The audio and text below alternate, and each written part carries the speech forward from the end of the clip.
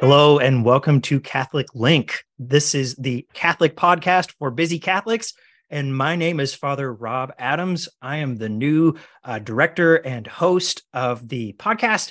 I'm sorry if you don't know me quite yet, but I'm a priest of the Diocese of Lexington, and I'm really excited to be on here today with Father Joseph Rampino, a priest of the Diocese of Arlington. Hi, Father Joe. Hello, how you doing? Great. Well, today I brought Father Rampino on to talk about something that he's really good at, and that is the history of the priesthood. He's a real expert in history, been a great friend of mine through seminary, so I'm really excited to hear what Father Rampino has to say about priesthood and where it comes from, and hopefully we can figure out what that means for you and where it is going. Yeah, so thanks for having me on, Father Rob. I really appreciate it.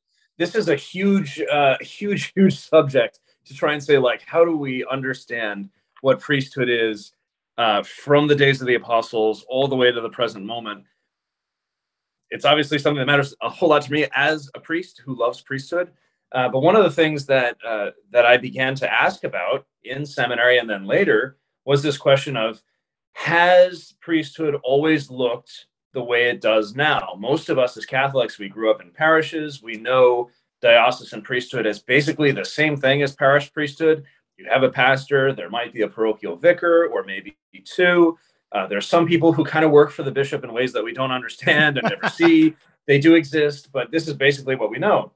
And if you want to become a priest, you go to the vocation director and something happens there. And if you pass whatever this mystical thing is, you enter seminary and then show up on the other side. And, you know, this is the vision that we grew up with. At least that I grew up with in Catholic parishes, and I think most of us did. So the question was, has priesthood always been that way? Has priesthood always been a thing that is lived in a parish with all of the normal things we consider: daily mass, Sunday masses, regular confessions, visiting the sick, bringing the sacraments to those who are homebound, the anointing, all these sorts of things. And if the priesthood has not always looked that way, what has remained the same? What is actually essential about diocesan priesthood or Christian priesthood? So it's a fascinating subject. Is there anything that you want to start with? Do we want to just start at the beginning and yeah, see? I mean, the beginning's a great place, but I think even before we get started, it is really important to note that if you've ever been in a discussion about apologetics, for example, and about, you know, the validity of the priesthood coming from Jesus in the New Testament, this kind of argument really matters, because a lot of people are going to say when they look back at the early church, they don't see priesthood the way we have it in our parishes, or we don't see some of the sacraments celebrated the way that we do them. Right. And that can be a problem for folks, because I think it's important for us as Catholics to say that we don't have to see a one-for-one match all the way throughout the history of the church for that thing to be valid. Like, the priesthood does have essential elements that go back to Christ himself and to the apostles. All of the sacraments go back to the institution by Jesus Christ. And we can be confident in that. And if we're confident enough in that, we know that the essentials have not changed, then without fear, we can kind of say, yeah, of course it looked different. Yeah, of course there are things that have changed over time. That doesn't wreck my faith.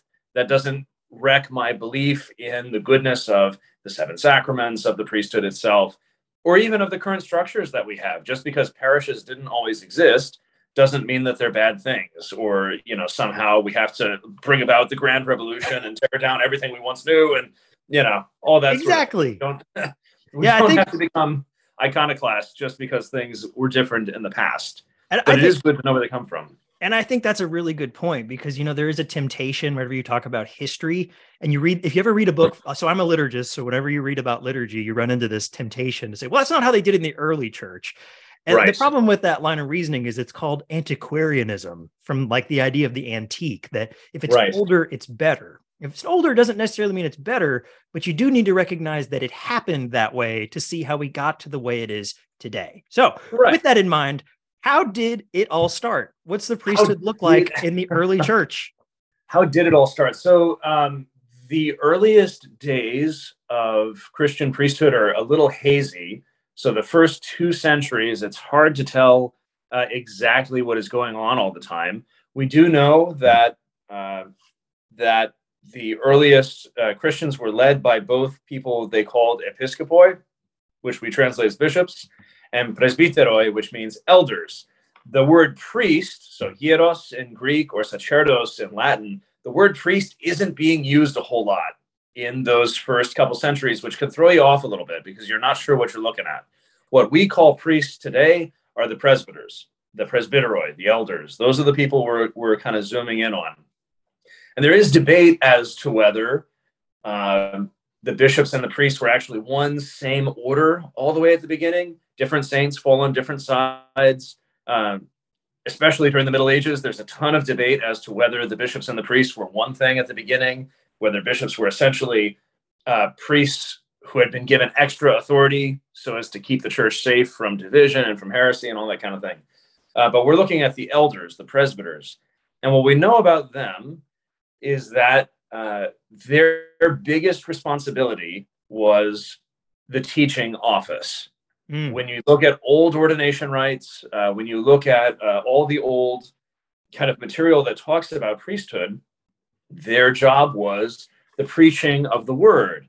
If you look at somebody later, like St. Augustine, he'll say that this is the essence of pastoral care.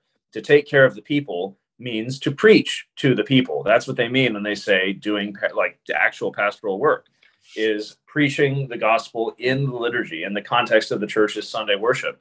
So that's the primary work of the presbyters at that time, is the study of the scripture, prayer with the scripture, preaching of the word, and instruction of the faithful, whether that's preparation for baptism or other things. They shared some of that with the deacons, but most of the teaching office is on the presbyters. We know that at the time they were allowed to ordain, which is to choose and consecrate married men. There's debate, and there was debate in the ancient world, especially between the Greek-speaking world and the Latin-speaking world, as to whether presbyters had to separate from their spouses after they were ordained. There's evidence on both sides, and practices probably differed depending on where you are. We know in North Africa they were particularly intense about priests separating from their spouses after ordination so they could be alone for God. There's questions as to whether priests lived together with one another at that time. It seems like they probably did. There are some pieces of evidence that suggest to us that all the priests would have lived together in clergy houses with the bishop. But this is all prior to about 300. In those early days, there's not a whole lot we can tell, other than that the presbyters were the elders of each city, the men chosen to carry out that ministry of preaching, the ministry of the word. Right. So a couple of things stick out to me as a liturgist real quick while you're saying that. A lot of people don't know this, but actually, do you know the name for the sanctuary in a Catholic church? What the official name for the sanctuary is? It's not sanctuarium in Latin, like you might think. It's the presbyterion. It's the presbyterium, which means the place where the priests sit. And that doesn't just mean the priest celebrant. So we know that in the early church, the bishop sat on his big throne, and there's always these little benches around him. And those benches were where his priests, the presbyters, sat. And speaking about preaching the word, one thing I thought was really interesting about some of these really old versions of the Mass that we have is sometimes there were many priests who preached at the same Mass. The bishop would appoint several preachers. Can you imagine?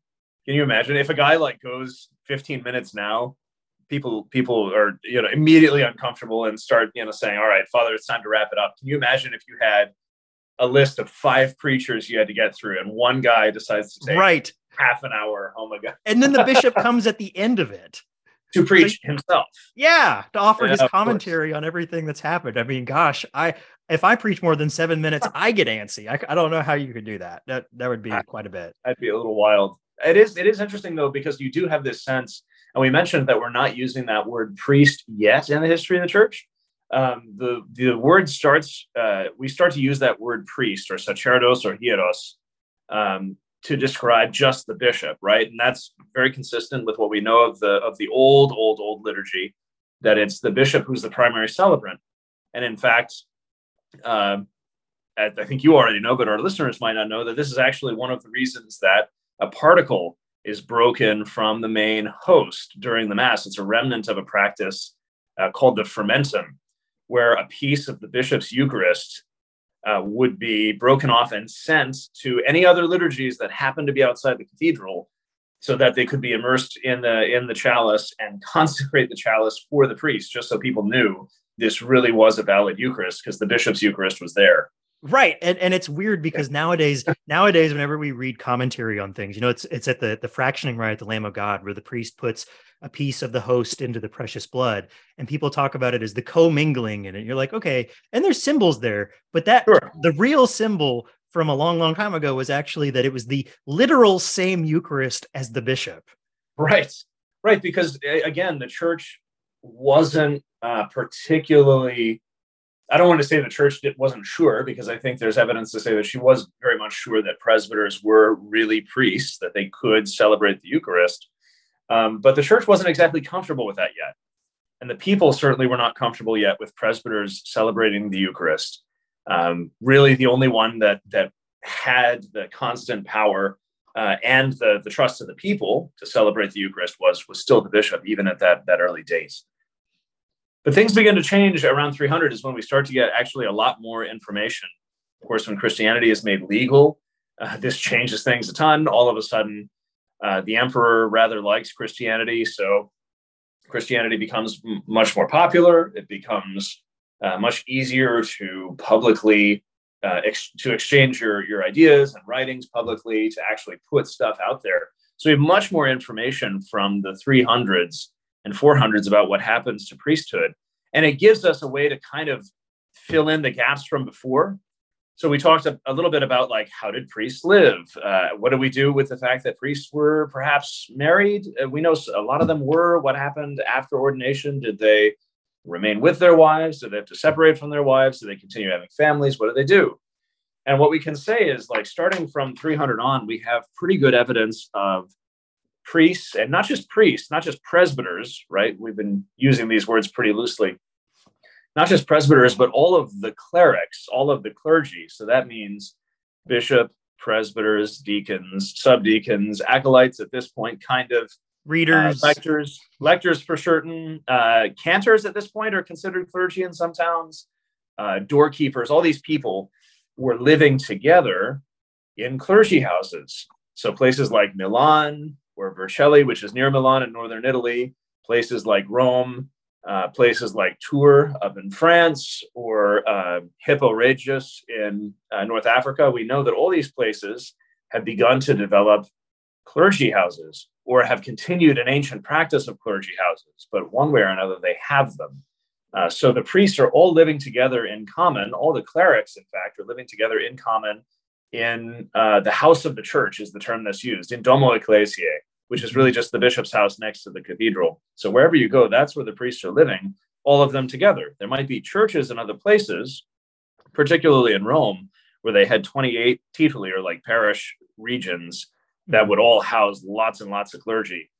But for the most part, you would all live in the cathedral and go out perhaps to minister to these other places, but the clergy were to live together, which answers some of our questions. It also answers some of the celibacy questions. At this point, we start having legislation by the church and local councils that talks about how priests are to live separate from their wives after ordination, that if they have children after ordination, they're to be expelled from the priesthood, which seems like a pretty extreme measure. But it shows you kind of what was in the minds of those governing the church at the time, that the important thing was priests were taken out, and all clerics were taken out from the world, and their lot was now the Lord, that their job was really this act of worship, that their contact with the outside world, their pastoral ministry, was accomplished still primarily through preaching, and not through like pastoral counseling the way we would think of it today. It was really preaching was pastoral care more than anything else. And there are debates. There are things like St. Jerome will say that the clergy should know the inner workings of every Christian house in their territory. Good luck with that. What's that? Good luck with that. Yeah, which is funny because Jerome's not known for being particularly sociable.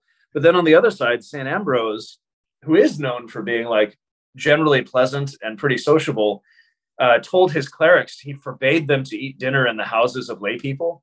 He says, you are not to go out in the evenings to eat away from our common table. If the lay people need you, they know where to find you, which is in my house. Dang. Oh my goodness. Well, we got to wrap up here in just a second, but I do think there's one really important point that I think you've made, and that's it might be tough to figure out if you haven't thought through it. But what I think an important takeaway is priesthood looked a lot different on the ground in terms of like, we didn't have guys out by themselves in the middle of nowhere. So some people are used to having their priest and only their priest, kind of like my situation where I'm the only guy for 50 miles, right? Which is definitely not the way the early church functioned, and for good reason, because a lot of things make more sense with this older model. So, and we'll unpack this a little bit more. Yeah, this is only part one. This is only part one. Yeah, we got a lot more to go here. Part one is part one. That's totally fine. But thanks, Father Rampino, for being on today. You all can find all our cool Catholic Link stuff over at catholiclink.org.